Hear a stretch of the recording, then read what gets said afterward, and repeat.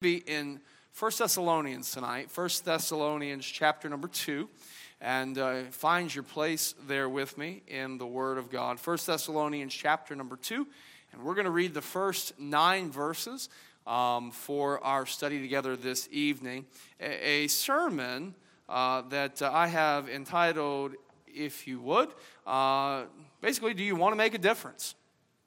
Do you want to make a difference? Do you want to make a difference? So 1 Thessalonians chapter 2, if you found it, stand with me out of respect for the reading of God's Word. We're going to read verses 1 through 9 together before we begin our study this evening. The Bible says, "For yourselves, brethren, know that our entrance in unto you, that it was not in vain. But even after that we had suffered before and were shamefully entreated, as you know, at Philippi, we were bold in our God to speak unto you the gospel of God with much contention. For our exhortation was not of deceit, nor of uncleanness, nor in guile, but as we were allowed of God to be put in trust with the gospel. Even so we speak, not as pleasing men, but God, which trieth our hearts. For neither at any time use we flattering words, as ye know, nor a cloak of covetousness, God is witness, nor of men sought we glory, neither of you, nor yet of others, when we might have been burdensome as the apostles of Christ. But we were gentle among you, even as a nurse cherisheth her children. So being affectionately desirous of you, we were willing to have imparted unto you not the gospel of God only, but also our own souls, because ye were dear unto us. For ye remember, brethren, our labor and travail, for laboring night and day, because we would not be chargeable unto any of you. We preached unto you the gospel of God." Father, tonight as we look at the Apostle Paul and his testimony of ministry, Father, we look at the fact that the Apostle Paul made a difference in the lives of the church there at Thessalonica. Lord, I pray that you'd help us tonight to be open to the teaching, Lord, to the applications of how we as a church might make a difference for you and for your glory. Lord, help us tonight to hear and heed what you'd have for us. We ask these things in Jesus' name. Amen. Thank you. You may be seated. So when you consider Paul and his ministry to the church of Thessalonica, I think it's important for us to understand his original contact with this church and with this city was really only for about 3 weeks. In the book of Acts, we see that he was there and he reasoned with them 3 Sabbaths. And so we see that he had about 3 weeks in the location.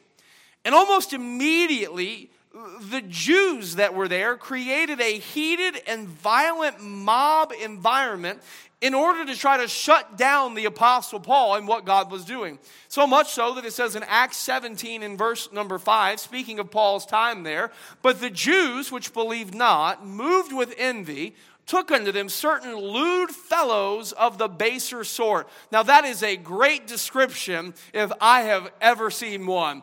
"Took unto them certain lewd fellows of the baser sort." Man, you just get a picture in your mind, don't you? No offense, Jack, but they're stepping off of motorcycles. All right?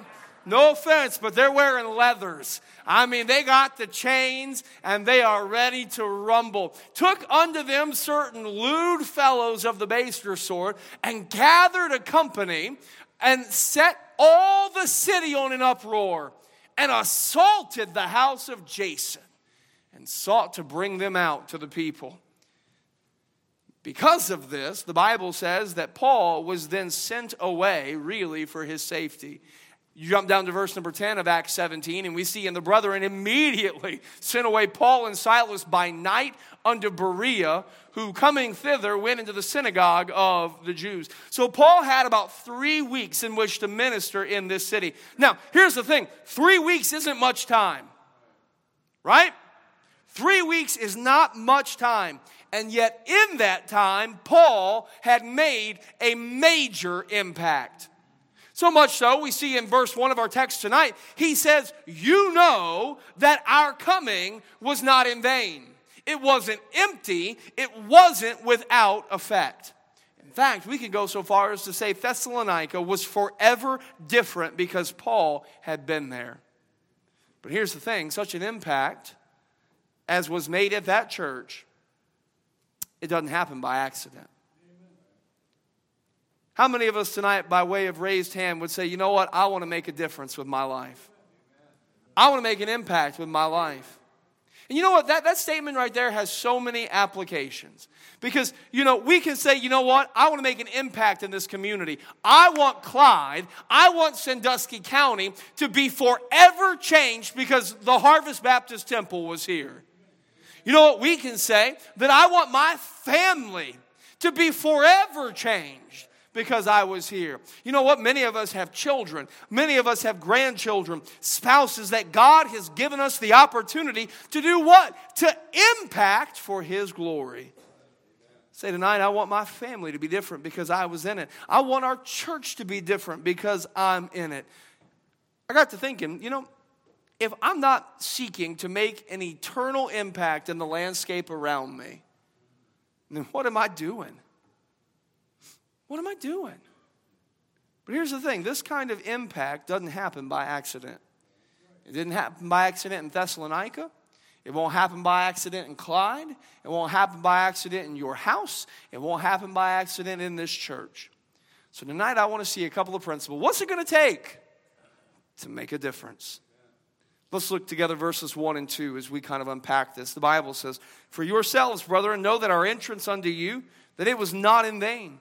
But even after we had suffered before and were shamefully entreated, as ye know at Philippi, we were bold in our God to speak unto you the gospel of God with much contention." What's it going to take to make an impact? Number one tonight, it's going to take some grittiness.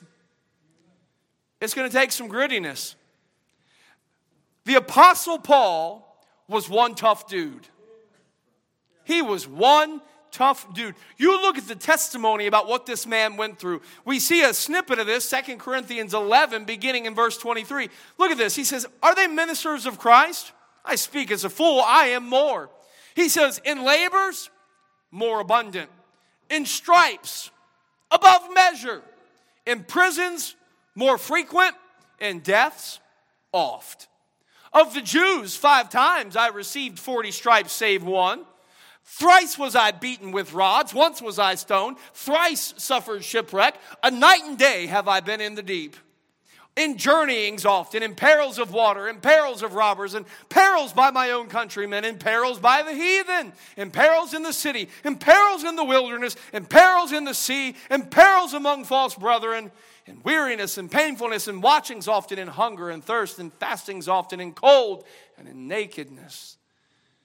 And beside those things that are without, that which cometh upon me daily, the care of all the churches." So the Apostle Paul lists all these other things, and then he looks at him and says, and above all these other things, I got to put up with your foolishness every single day.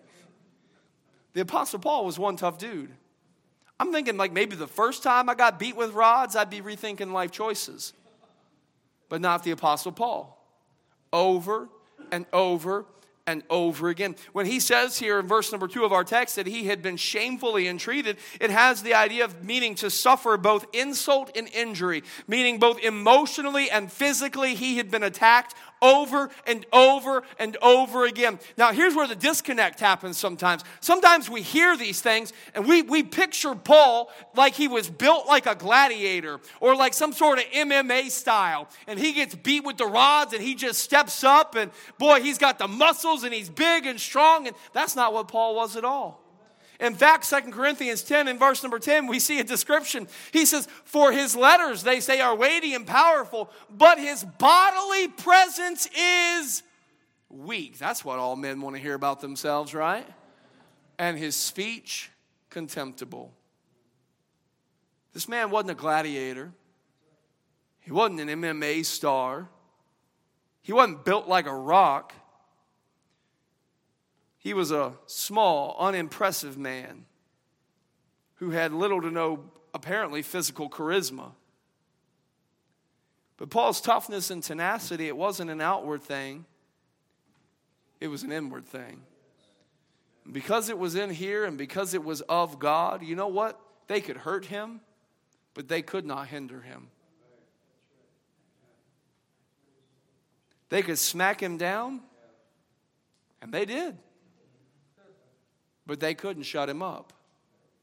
The word bold there, when he talks about speaking boldly in our God, it means to speak without reserve. Here's the thing, church. You want to make a difference? You want to make a difference? It's going to take some grittiness. It's going to take some steadfastness. It's going to take some tenacity. It's going to take some taking up your cross daily and following him. It's going to take some, as Paul said in 2 Timothy 2, enduring hardness as a good soldier of Jesus Christ. Following Jesus, serving Jesus, making a difference in Jesus' name isn't easy. By the way, Scripture promises us it won't be. Jesus said in John 15 and verse 19, if ye were of the world would love his own. But because ye are not of the world, but I have chosen you out of the world, therefore the world hateth you.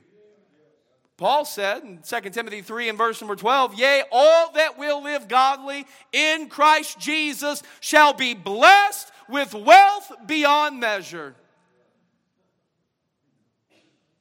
Shall suffer persecution.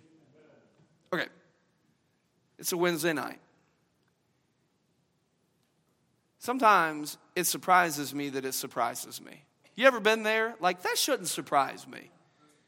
But if the world hates me, why am I surprised when the opposition offers opposition? Why am I surprised when the opponent pushes back? When Paul says there in verse number 2, I love how rich God's word is, don't you? When he says there at the end of verse number 2 that they were bold in our God to speak unto you the gospel of God with much contention. You know that idea of much contention? It has the idea of a sporting event. Like these teams battling back and forth in a sporting contest. We had basketball games here last night. The Bowling Green Lions came to visit. And you know what they did? I couldn't believe it. I coach our junior high team. That other team had the audacity to come into our facility and play hard against us. All 4 quarters. How dare they? Don't they know we want to win? Don't they know this is our house? Don't they know we've been practicing and working on? Don't they know we're trying hard? How dare they come in here and play hard against us? We're not at all surprised when the opposition on the basketball court offers opposition. Oh, and yet, though, when the world looks at us and says, fill in the blank, how quick are we to tuck our tails and run and pout and whine and woe is me? And hang on, folks, if we're going to make a difference, it's going to take some grittiness. Living for Jesus. Scripture promised it wouldn't be easy. So let me ask you tonight, what does it take to stop you? What does it take to shut you down? Let me ask you, what does it take to stop you in your ministry? You know, God has gifted you. God has gifted you for ministry. If you are a child of God, the Spirit of God has gifted you for ministry. What does it take to stop you? What does it take to stop you from serving Jesus? What does it take to stop you from reaching out to others, from touching others' lives, to giving out the gospel? What does it take? The threat of punishment and pain? What if the city said, you can't pass out gospel tracts anymore? What would we do? Oh, well, okay. Let's tuck our tails and run. Well, you know, what would we do? What would we do if they said, you keep preaching, thus saith the Lord? You have the audacity to say, in the beginning, God created the heaven and the earth. Fast forward, and male and female created he them. What if the government said, you have the audacity to say that? We're going to shut down your church. We're going to take away your 501c3. We're going to X, Y, Z. What are we going to do? What are we going to do?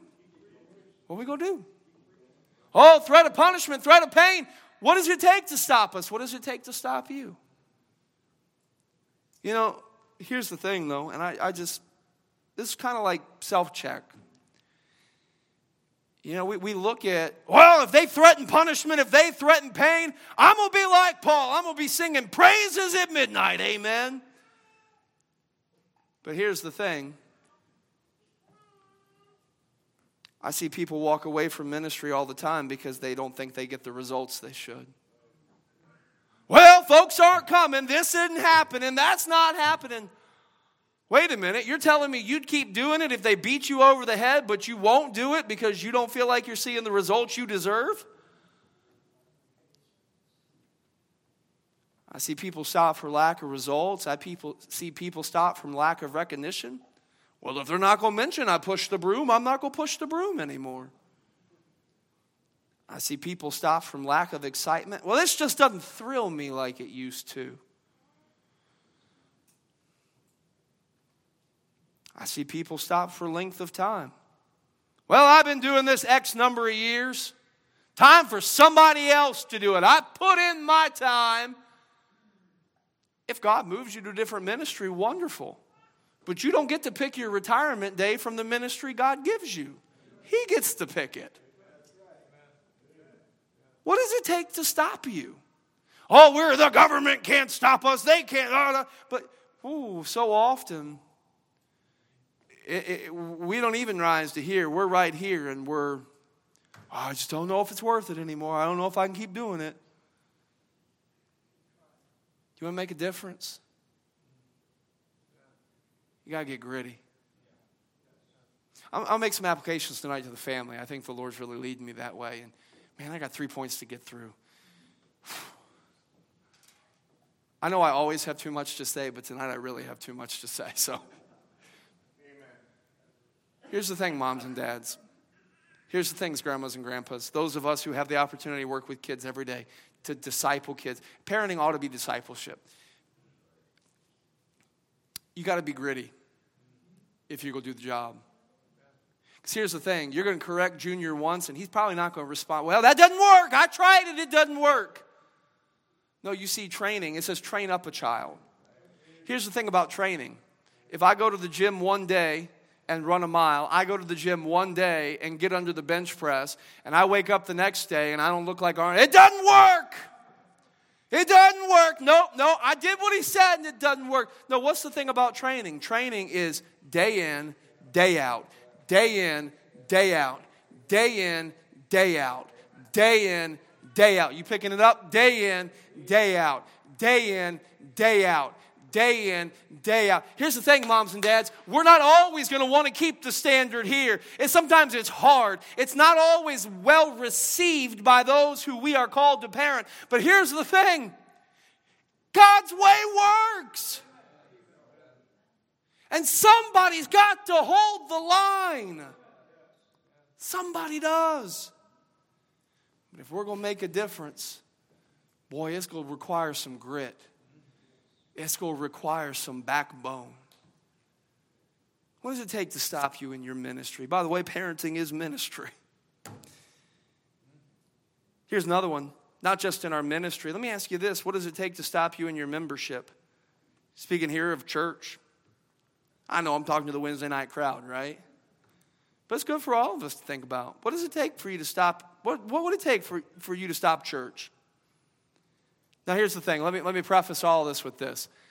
Sometimes God moves people, right? Sometimes God moves people from this church to another church, and if God moves them, I can't be disappointed with God's will. I can't. And I can't be the Holy Spirit for them. And so I understand Harvest isn't the only good church in the area. And so if God moves somebody, that's between them and God, and I cheer them on as they follow Jesus.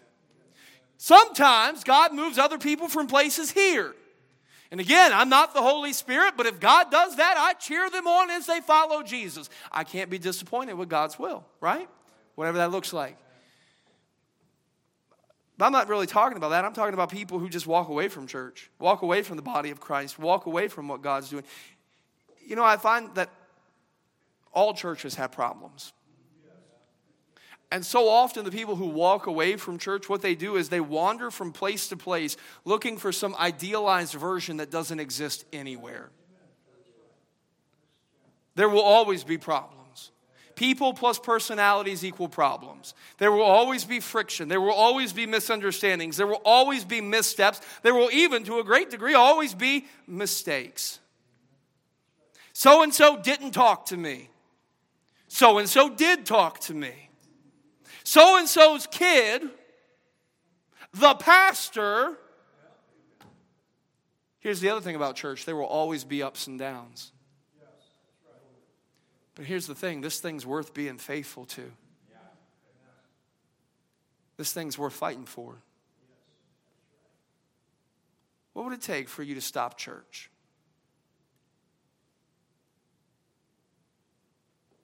What would it take for you to... There's a good one. Oh, gritty in our ministry, gritty in our membership, gritty in our mindset. What would it take for you to stop you? You know what? So often I'm the biggest hindrance I face because I don't always feel like it. I don't always feel like reading my Bible. I don't always feel like praying. I don't always feel like soul winning. I don't always feel like being here. I don't always feel like it. How many of us know, boy, it's easy to give ourselves a pass. It's easy to let ourselves off the hook. I think that's one of the biggest things that's hurt the church since COVID, is people just got used to not being here. And when we talk about our attendance numbers, I praise the Lord. We're looking great.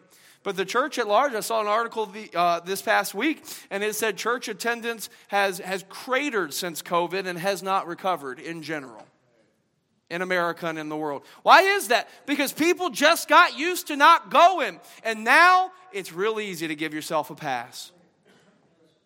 Why you still don't go? But here's the thing. Here's the thing. If I'm going to make a difference, it's going to take grit. It's going to take grit. Not only did Paul show us by way of his testimony that in order to make a difference, it's going to require that we have some grit, have some backbone. I want you to see what else he says. Look at beginning of verse number 3. Oh, I got to get moving. For our exhortation was not of deceit, nor of uncleanness, nor in guile. But as we were allowed of God to be put in trust with the gospel, even so we speak, not as pleasing men, but God, which trieth our hearts. For neither at any time used we flattering words, as ye know, nor a cloak of covetousness. God is witness. Nor of men sought we glory, neither of you, nor yet of others, when we might have been burdensome as the apostles of Christ. Number one, if we're going to make a difference, church, it's going to require what? It's going to take some grittiness. Number two, if we're going to make a difference, it's going to take genuineness. Genuineness. Hey, motives matter to God. It's not enough that we just stick with it, but we've got to stick with it for the right reasons. And Paul here, he begins to lay out how he sees ministry both as an opportunity and as an obligation of stewardship before God. God had entrusted Paul with all he had. 1 Timothy 1, verses 11 and 12, Paul says this, according to the glorious gospel of the blessed God, which was committed to my trust. And I thank Christ Jesus our Lord, who hath enabled me, for that he counted me faithful, putting me into the ministry. The ministry that Paul had been entrusted to him by God. Now this framed how Paul handled the ministry. And this framed the humility in which Paul ministered. Paul ministered to honor God and to help men. To honor God and to help men. Church, if we're going to make a difference, it requires that we do the right thing for the right reason. And that, as Paul points out, requires us to have a steward's head and a servant's heart. What is a steward's head? The idea of stewardship, it recognizes that I am but a manager of the gifts and opportunities that God has given me. In fact, to the point we recognize that even my next breath is entrusted to me by Him for Him. 1 Corinthians 4 and verse number 2 of stewardship, moreover, it is required in stewards that a man be found faithful. We see, what do we need to be faithful over? What is God the owner over? Psalm 24:1 tells us that. The earth is the Lord's, and the fullness thereof, the world, and they that dwell therein. That means everything in my life belongs to God. And I am but a manager. My life belongs to God. My wealth belongs to God. My kids belong to God. My spouse belongs to God. My house belongs to God. My car belongs to God. This church belongs to God. My Sunday school class belongs to God. My music belongs to God. It all belongs to Him. I'm but a manager. I am but a manager of what God has given. And the job of a steward, the job of a manager, is simply to do what the owner wants him to do. Let me ask you, what has God given you? What has God given you to do? How and who has God given you to serve? That's the steward's head. But the steward's head also has to go with the servant's heart. Because the servant's heart recognizes that it's not about me. It's not about my glory. And it's not about my gain. That I am here to bless others in Jesus' name. As soon as I become my focus, I begin to selfishly manipulate, don't I? As soon as I become my focus, I begin to selfishly manipulate or leverage other circumstances for my own gain or glory. But if I'm truly going to make a difference for Jesus, there can be no ulterior motives. I love what Paul says. He says, our exhortation was not of deceit. It was not of guile. In verse 5, he says, neither at any time use we flattering or manipulative words. We didn't have a cloak of covetousness. We weren't after your stuff or your money. He said, we didn't seek glory of you or of anybody else. He served to honor God and to help men. I'm going to tell you, there's a lot of damage that's done by ministers. And when I say minister, we got to understand every Christian, every member is supposed to be a minister. A lot of damage is done by selfish charlatans who minister for gain, who minister for glory, for the praise of men, or for acceptance. It's not about me. It's not about me here at this church. It's not about me as a parent or as a husband. It's not about me. It's not about me as a friend. It's about Him. And if we're going to make an impact with our lives, we must be true, sincere, genuine in ministry. Church, do you want to make an impact? Church, do we want to make an impact? What's it going to take? Number one, it's going to take some grittiness. Number two, it's going to take some, we got to be genuine. I want you to see number three. Let's just read verses 7 and 8 if we could. But we were gentle among you, even as a nurse cherisheth her children. So being affectionately desirous of you, we were willing to have imparted unto you, not the gospel of God only, but also our own souls, because ye were dear unto us. It's going to take some grittiness. It's going to take us being genuine. Lastly tonight, it's going to take graciousness. It's going to take graciousness. Paul was not just a man of grit. Paul was a man of grace. By the way, those two are not necessarily in competition with one another. Sometimes we feel like if we've got to be strong, then we have to be severe, and that's not the case. Being an individual with some grit, some backbone, and being an individual with some grace, they don't need to be in competition. There's no conflict between grit and grace. Paul here provides the illustration as a nurse or a nursing mother. I think it's a little bit weird that Paul refers to himself in terms of a nursing mother. But Paul used weirder things at times to get the point across. Galatians 4 verse 19, for instance. My little children, of whom I travail in birth again until Christ be formed in you. So you know what, Paul? You do you. But at any rate, Paul here pictures himself as a nursing mother. Now, you think about that. There is hardly a more grace-filled relationship than a mother with her baby. You know what? When Timothy cries, it's, what's wrong, honey? What can I do? How can I help? You're okay, buddy. Mama's here. When I get in her face and cry, not the same reaction. Not the same reaction. You think about the care, the grace-filled relationship of a mother with a baby. That mama don't even bat an eye when, shall we say, things get a little messy. Why? Because that is a relationship that overflows with grace. There is an intensity to the pain of personal care that Paul is testifying of having for this church. And here's the truth we have to remember. If we're going to make a difference, the spiritual growth of those that God has entrusted to our care is not something that we can delegate to a spiritual babysitter. We must live, minister, and serve with grace, love, and compassion, even when they're needy, even when they're difficult, or can I continue the analogy, even when things get a little bit messy. Oh, I can't believe I'm done with them. I've tried. No, even when things get a little bit messy. And of some, have compassion, making a difference. You know what grace is? Theologically, we would say grace is unmerited favor. Okay, grace is undeserved kindness. But if I might continue the analogy along a little bit further even,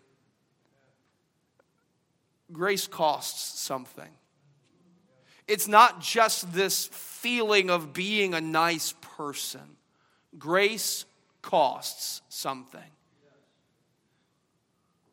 When we see the verse, for by grace are ye saved through faith, we know that costs something.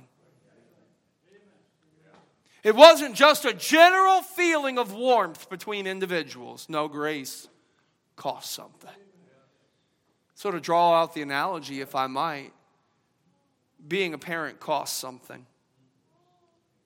It costs something to be a parent. Paul, in a letter to the church of Corinth, another church he wrote to, 2 Corinthians 12 and verse number 14, he says, behold, the third time I am ready to come unto you, and I will not be burdensome to you, for I seek not yours, but you. For the children ought not lay up for the parents, but the parents for the children. In other words, it's not the children's job to take care of mom and dad. It is mom and dad's job to take care, to provide, to direct, to care for the children. I think about the sacrifices my parents made for me over the years.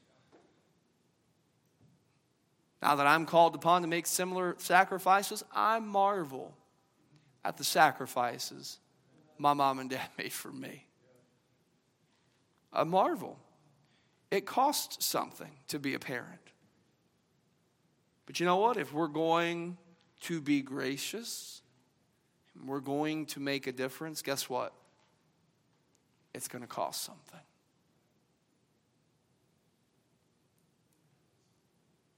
A Christianity that costs nothing changes nothing.